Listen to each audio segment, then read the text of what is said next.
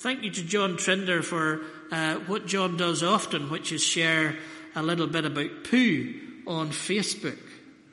Early in the week, John pointed out that poo was maybe following the theology of being with. Listen to the wisdom of poo. Today was a difficult day, said Pooh. There was a pause. Do you want to talk about it? Asked Piglet. No, said Pooh after a bit. No, I don't think I do. That's okay, said Piglet, and he came and sat beside his friend. What are you doing? Asked Pooh. Nothing really, said Piglet. Only I know what difficult days are like. I quite often don't feel like talking about it on my difficult days either. But goodness, continued Piglet, difficult days are so much easier when you know you've got someone there for you. And I'll always be here for you, Pooh. And as Pooh sat there working through in his head his difficult day, while the solid, reliable Piglet sat next to him quietly, swinging his little legs, he thought that his best friend had never been more right. Being with. I've talked about it before. At the time of my mother's passing, how Janice's hand in my hand was the only thing that made sense. No words. I didn't really want to talk about it. And nobody really could work out what to say anyway. But being with made all the difference. From Pooh to Snow Patrol, who will feature in our communion a little bit later on, and I need to set it up because there's a naughty word in here. It's not actually a naughty word, it's a very real word, and we're going to talk about it. They have a song called What If This Is All the Love You Ever Get? And this morning around this table, I want us to ask that question. What if this is all the love we ever get? What if this is all the love we ever get? It's a sad, melancholic song, but it's supposed to be a song of hopefulness. Let me read the words first that we will hear later, and you will ponder your communion over these words. And I want you to hear them, and Gary Lightbody did not write them in this way. I want to state that right at this point. But I want you to hear them as if they're coming from the table. Just imagine that Jesus is with us right now, and he said this to us. Because I find it easy to imagine. As soon as I heard this song, I went, that's a communion song. What if it hurts like hell? Then it'll hurt like hell. Come on over. Come on over here. I'm in the ruins too. I know the wreckage so well. Come on over. Come on over here. Could Jesus invite us with those kinds of words? I'm in the ruins too. I know the wreckage so well. Come on over. Be with me. Sit with me. Gary Lightbody has said of this song, that song is less about love as it is about friendship. A lot of my friends in LA and back in Northern Ireland were actually going through breakups and divorces around the time that I wrote the song. And I wanted to let them know that I'd been there, you know. And to just come over and sit together. Don't have to talk. Don't have to say anything. Just know that I've been there too. I've been in the ruins too. You don't have to talk immediately. You do have to talk. But you can both sit together and just know that you're there for each other. And that's what I learned through my depression, that I was going through for many, many years, is that the first times I started opening up were the times that the light came in. With this song, it's more than just showing your friends that you're there in this together. You don't have to say anything right at this minute, but you're ready to talk when they want to talk. Pooh, Snow Patrol, what about Jesus? While they were eating, Jesus took bread, and when he had given thanks, he broke it And he gave it to his disciples, saying, "Take, eat, this is my body." Then he took a cup, and when he had given thanks, he gave it to them, saying, "Drink this, all of you. This is my blood of the new covenant, which is poured out for you and for many for the forgiveness of sins. I tell you, I will not drink from this fruit of the vine from now until that day when I drink it new with you in the Father's kingdom." With you in the Father's kingdom. With you. What is communion? James K.A. Smith, who's someone I read a lot, in his book Desiring the Kingdom that I spoke about a lot when it came out, says this: "The tangible display and performance of the gospel in the Lord's Supper is a deeply effective practice. Its sights and smells, its rhythms and movements are the sort of thing that seep into your imagination and become second nature.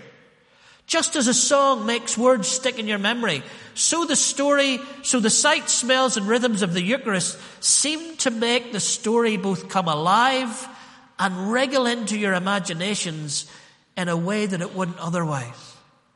What we're doing this morning is not some add-on at the end of a service that we do because people have done it because Jesus told us to do it. This is the most significant thing we will do in the next month. I would suggest this is the closest we're going to get to being with Jesus in the poo piglet analogy. Jesus asks us to come and sit round his table. In the intimacy of that, he gives us bread and wine. And in the intimacy of that, from the ruins and the wreckage of his cross, he says, "Be with me. Be with me. Just come and be with me." And in that being with, we can be changed and transformed in whatever way. Marshalling, this is James K.A. Smith again, marshalling the mundane and universal human practice of eating, and thus also taking up the common connection between food and fellowship, the table of the Lord is a catalyst for reconciliation. In a broken, fragmented world, the church is called to be the first fruits of a new creation by embodying a reconciled community. And the way we begin to learn that is at the communion table, being with Jesus. When you're with people, they change you for better and for worse. I'm looking out and I just catch the eye of maybe a couple who've just been married for a couple of years. And then I look out and I catch the eye of those who've been married for a wee bit longer than that. And you can be assured that as you spend time in that close proximity with that person over years and years and years, you are going to pick up every bad habit that they might have unless you're incredibly careful. Or you might pick up all their goodness. But when we're with people, when we marinate our lives around people and saturate ourselves in relationship, it makes us into who we are. Makes us into who we are. I've told you it before, but when I'm in that wrong lane, every time, and Janice says the same things that my mother said to my father, I know that being with has transformed me into the person that's always going to be in the wrong lane. Or always loses their keys. There's something about being with people that is transmitted to you. And when you're choosing somebody, there's some of us who have an option still in this. When you're choosing somebody to get married to, imagine that might be somebody that transmits to you goodness and changes you and transforms you. If we're with Jesus and we spend time with Jesus, then I don't want to talk about, forgive me for those who lecture, but I don't want to talk about going and finding out about Jesus. We do need to do that, and I'm glad we do that. But I want to go more than that. I don't want to talk about reading books about Jesus. I don't want to know all the theology about Jesus. I don't want to know about him being divine and about him and the cross and redemption. Now, that's all very important. But today what I want to do is say this, that even more important than that, and actually those other things are really important, but they're not important at all unless we learn who he is and spend time with him and begin to live like him as a result of that. What do we have here in a moment or two's time? We have welcome. We have unmerited welcome. We have a welcome that is beyond our understanding. Therefore, we should be welcomers. We're sitting with, so we should allow others to sit with us. We find forgiveness. The one that he is enmity with, the race that he is enmity with, he comes and sacrifices himself for that people. We find the humility of one who was God, became nothing, even death on a cross and obedience to serve. We have sacrifice. We have service. And when we sit around that cross, and when we sit around that table, and when we sit with Jesus, these things need to be transmitted. As I keep telling us, we come around the God of the manger, the donkey, and the cross, and those attitudes of the God that we serve should be indelibly marked in the humility that we should have when we spend time with this Jesus. The reconciliation of the Lord's table, the imagination of the Lord's table, the vision that awaits us at the Lord's table. These are things that, yes, we can learn about in a class. Yes, we can learn about from a book. But the best way to learn about it is for us to spend time in being with. Another phrase that caught my attention on social media this week was from Leonard Cohen. When I get up in the morning, my real concern is to discover whether or not I'm in a state of grace.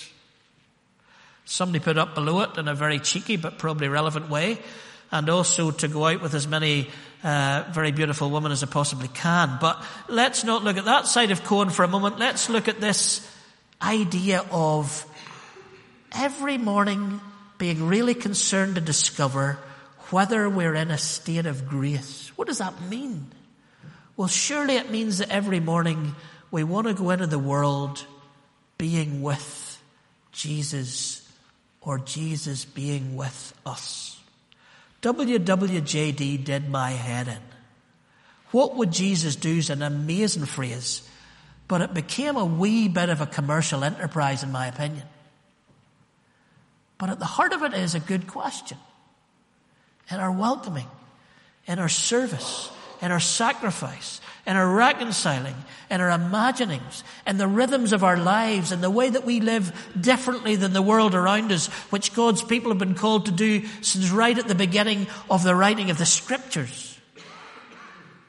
Jesus, as our companion on the journey, seems to me to be that which leads us into a state of grace.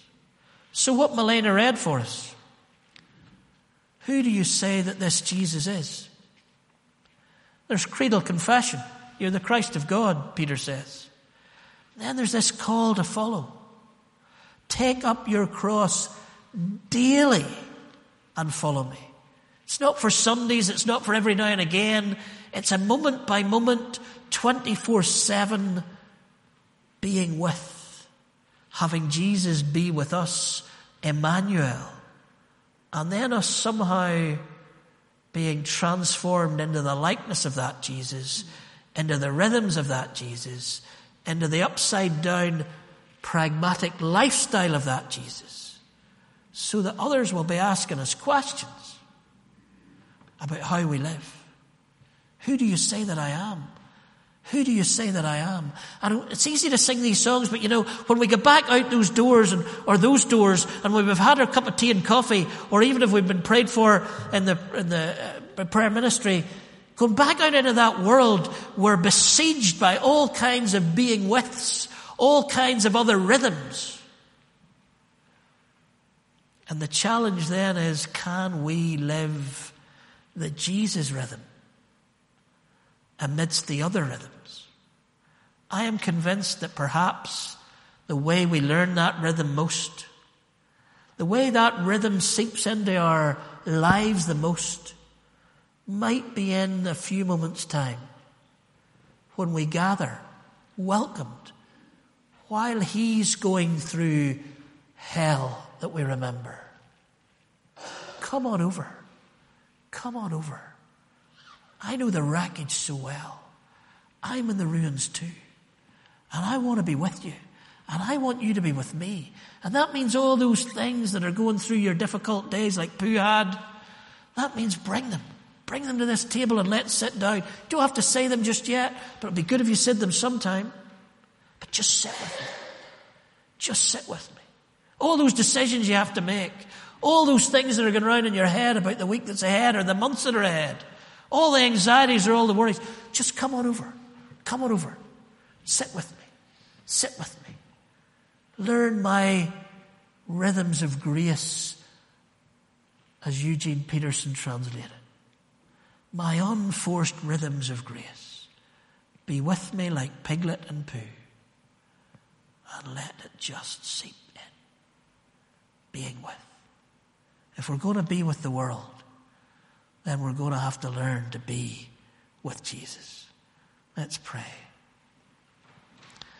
And Lord, we pray as we come to this table that this morning it would not be a ritual that we go through, a liturgical adding on at the end of a service, but that in these next moments we might be overwhelmed with the reality of the welcome, the invitation. Oh yes, we're stumbling, we're tumbling after you, but you still invite us to come on over. Come on over. I know the wreckage so well. I've been in the ruins. I understand what your life is like.